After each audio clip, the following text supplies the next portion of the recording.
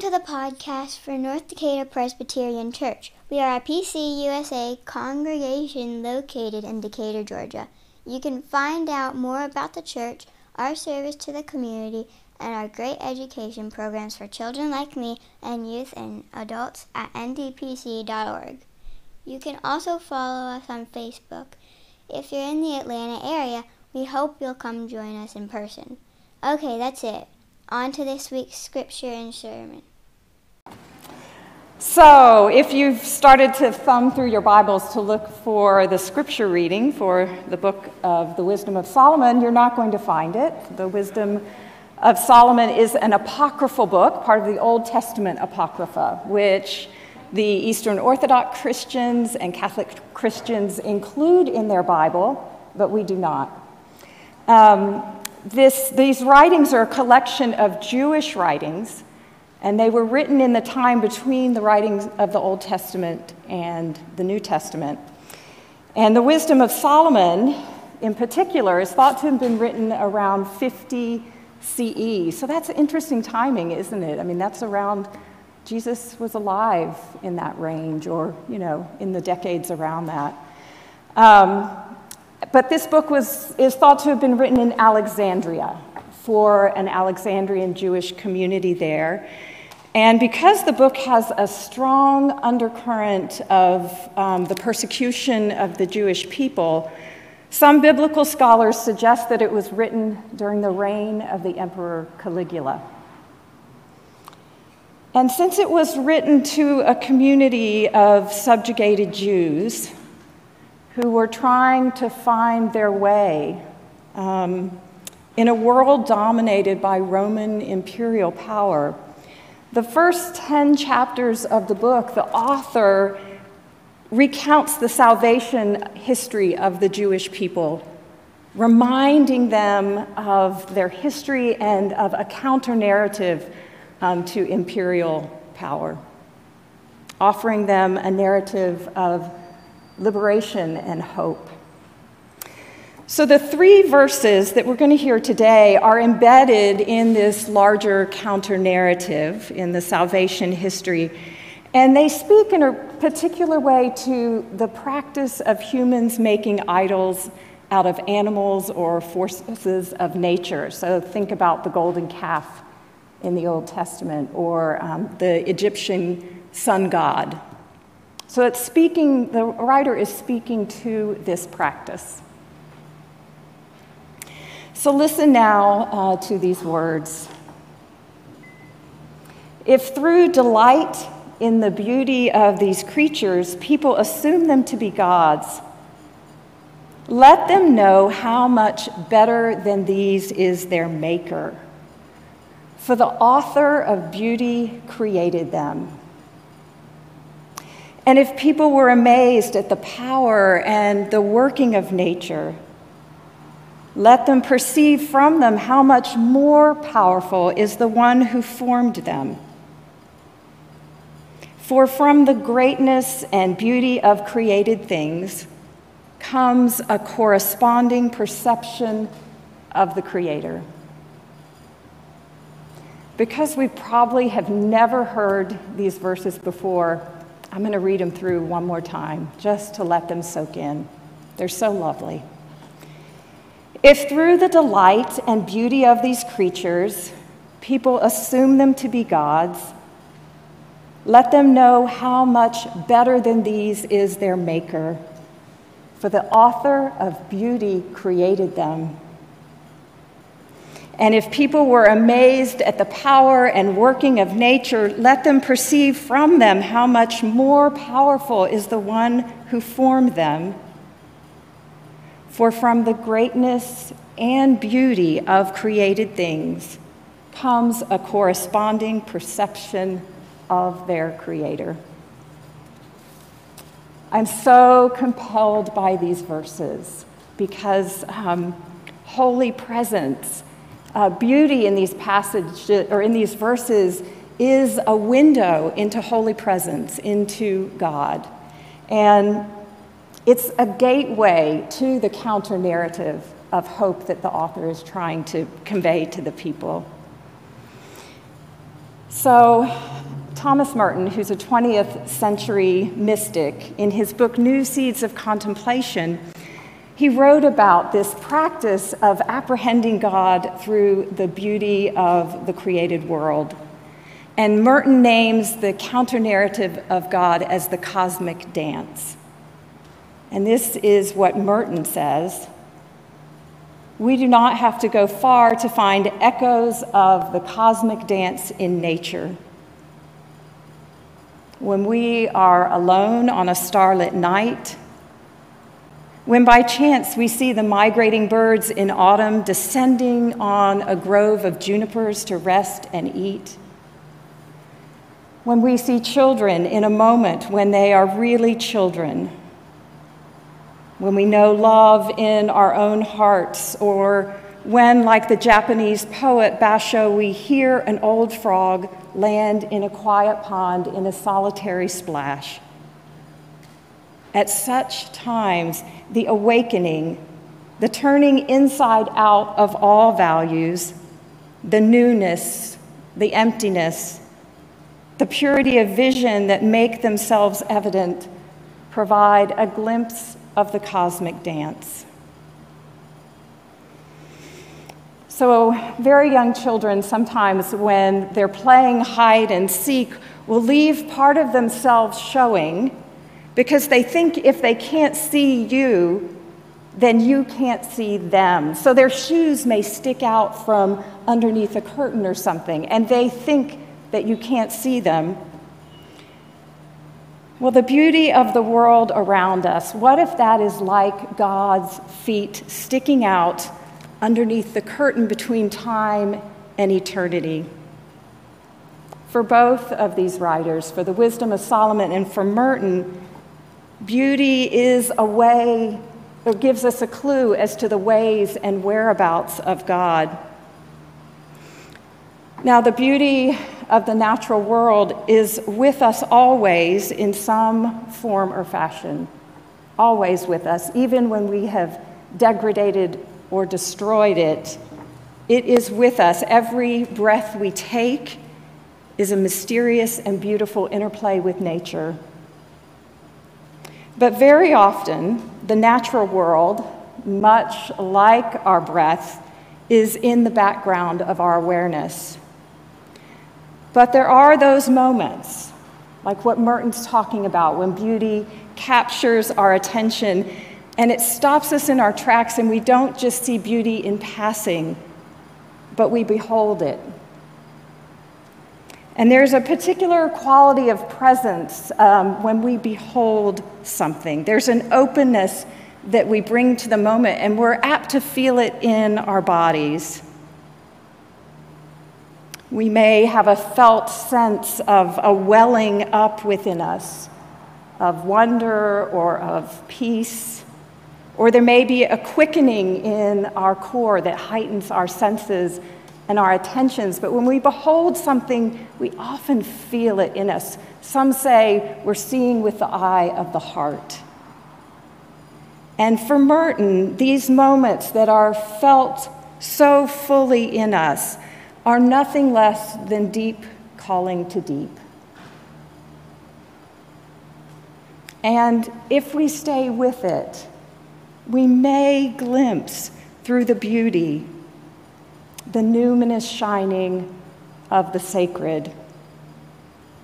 And we discover that even a sip in this moment of beauty like this is enough to taste eternity. And there is a felt sense of assurance that everything, regardless of the contingencies pressing upon us, everything is indeed very good. Have you had a moment like that? And in those moments, we are in the dance. I'm aware of how the beauty of the natural world seemed more present to us than ever during the lockdown and the tenuous months that followed last year.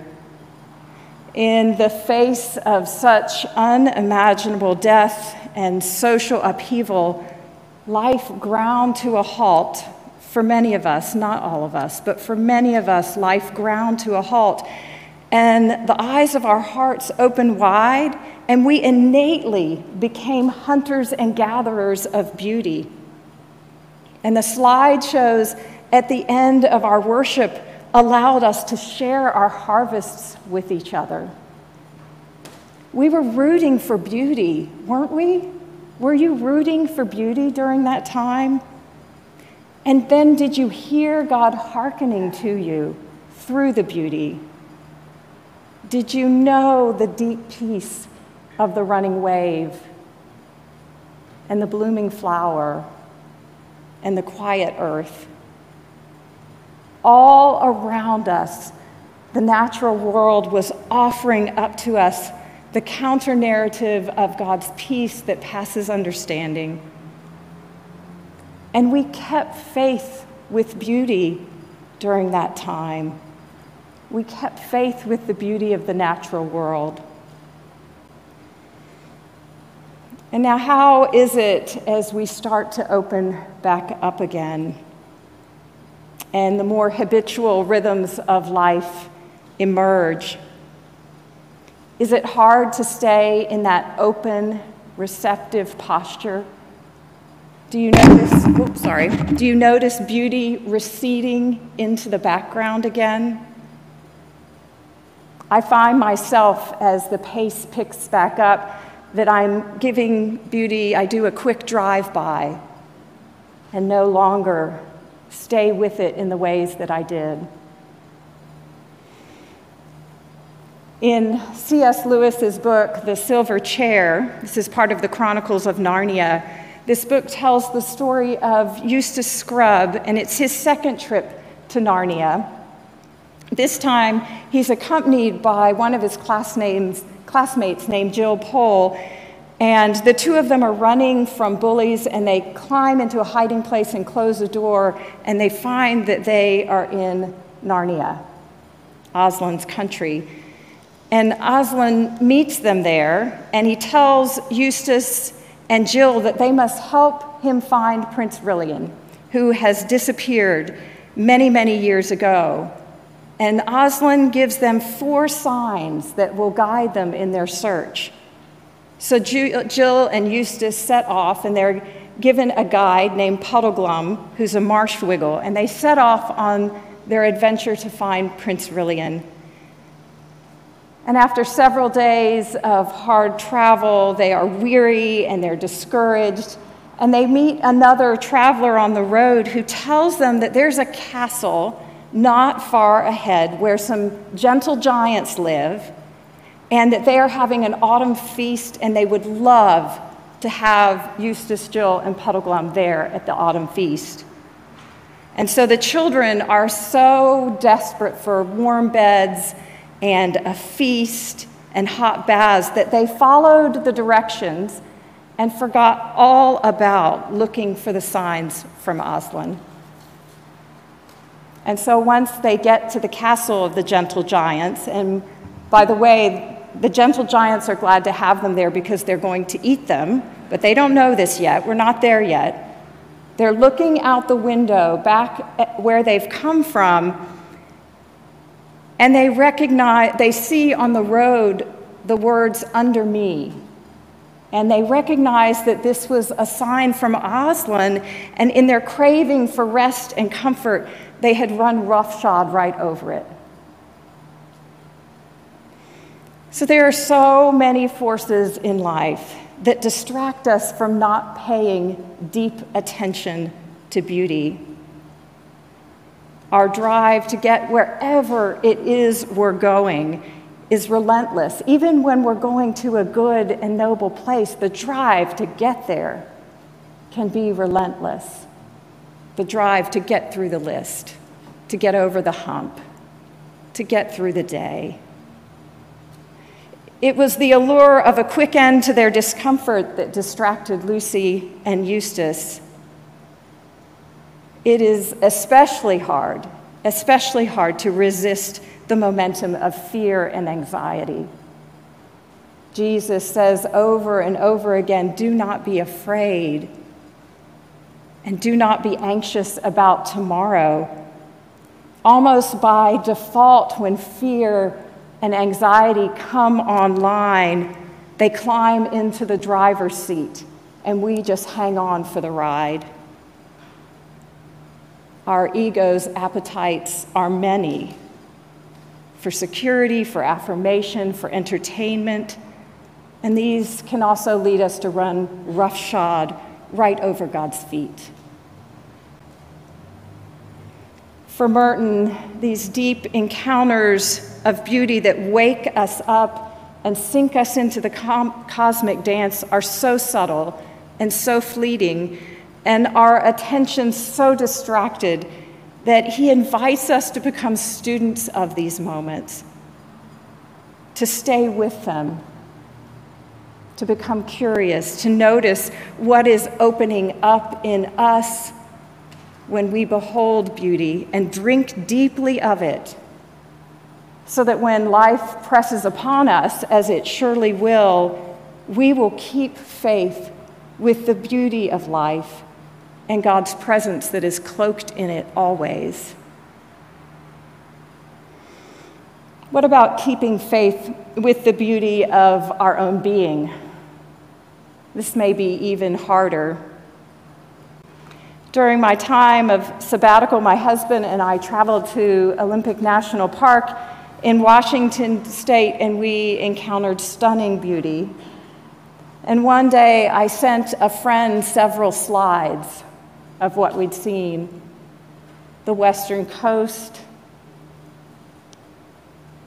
and hiking through the Hoh rainforest. I also sent her a picture of my son and my husband and me standing in front of this old-growth cedar tree. And my friend texted back in response to these three images, "All beautiful. I like the faces best." And her response caught me by surprise, because for me, there was the three of us, and there was this beautiful 400-year-old cedar tree, but she saw a single swath of beauty. Do you ever do that? Do you ever see yourself as an observer of nature rather than part of the vast array of creation's beauty, forgetting that you too are fearfully and wonderfully made? And even those times when we do remember that the natural world is our kin, do we see in ourselves the depth of beauty that we do in nature? Do we see in ourselves that same depth of beauty? Merton did. Merton did. He seamlessly includes us in his descriptions of beauty that wake us up to the holy. He says, children being children. In other words, children being themselves, which they are so much better at than us. And then he says, when we know love in our hearts, when we are true to ourselves, to our nature, which is to love, the dance lives deeply and beautifully in us. The 1997 film Life is Beautiful is set in the Tuscan city of Arezzo. And it's set when Nazi Germany occupied northern Italy. And like the Narnia books, this Italian film is a parable. And the film opens in 1939 as the hostility towards the Jews of Arezzo is just beginning. And the main character is a Jewish man named Guido. And in the opening scenes, he meets and becomes smitten by a woman named Dora. And they are an unlikely pair. She is a Christian aristocrat, and Guido is, again, Jewish and a clowny figure in his manner and in his appearance. But from the moment they meet, Guido goes about wooing her with his wit and his creative imagination. And throughout their developing relationship, the insults against the Jews of Arezzo mount, and Guido responds with his creative humor to these insults. If you've been to Atlanta's annual Pride Parade, there are counter-protesters there holding up huge cutouts of flowers on long sticks, and they take these big, bright flowers and they tilt them over in front of other protesters' hateful signs to cover them up. This is the kind of response that Guido had to what was going on around him. Guido eventually do marry, and they have a son named Giuseppe, and as viewers, we know the narrative of the Holocaust, and what we have been fearing comes to pass. Dora returns home one day to find that Guido and 4-year-old Giosuè have been taken away for deportation to a concentration camp. And once they are there, to keep the horror of the concentration camp at bay from his young son, Guido desperately contrives a make-believe world for Giosuè.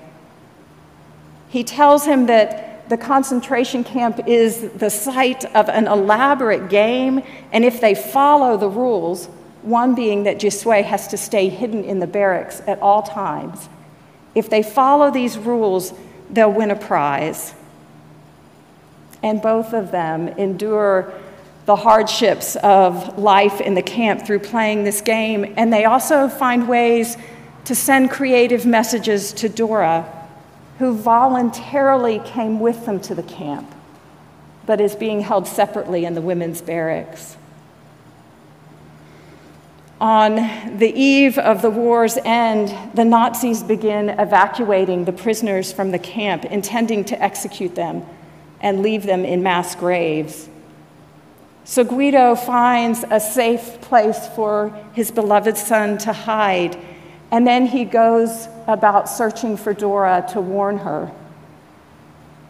And in the process, Guido is caught by soldiers and is executed himself. But because Giosuè followed his father's rules, he survives. And he finds his mother after the camp is liberated. Throughout the film, Guido is a beautifully numinous character. His creative, nonviolent resistance and his love of life offer a counter-narrative to the horror of what is going on around him. Jesus of Nazareth was another such ridiculous character who kept faith with the beauty of his being. He exposed the folly of empire and of the human ego. He lived a life illumined by justice, told us parables of a relentless mercy that will not let us go, and he waking us up to the kingdom of God, which binds all things in heaven and earth together as one. Jesus' own creative maladjustment, his turning inside out of all values, cost him his life. And the story goes on that at that moment, the curtain between time and eternity tore in two, revealing the fullness of divine love from head to toe. And this is how it is. This is how it is whenever we sink into the joy of the dance. Whenever we cultivate love instead of cynicism or hate or fear or despair. When we're able to slow down and scoot our egos over ever so slightly out of the driver's seat. When we're able to do this, slow down and remain open-hearted to the joy and the suffering of life, we keep faith with the beauty that is in us, and the dance beams through. Merton closes the passage about the cosmic dance saying that no distraction or despair can alter the beauty of things or stain the joy of the cosmic dance. No despair can alter the beauty of things. The dance goes on. Even when we forget or fumble in our desire to keep faith with beauty, even if we never get our contemplative gaze in focus and never quite know the deeper dance, God is always keeping faith with us, beholding us in God's great heart. The life and death and resurrection of the love made flesh is the assurance of this grace. The life, the resurrection, and death of the love made flesh is the assurance of this grace. It is the counter-narrative of the Christ that underlies all of our days, and it is beautiful. Amen.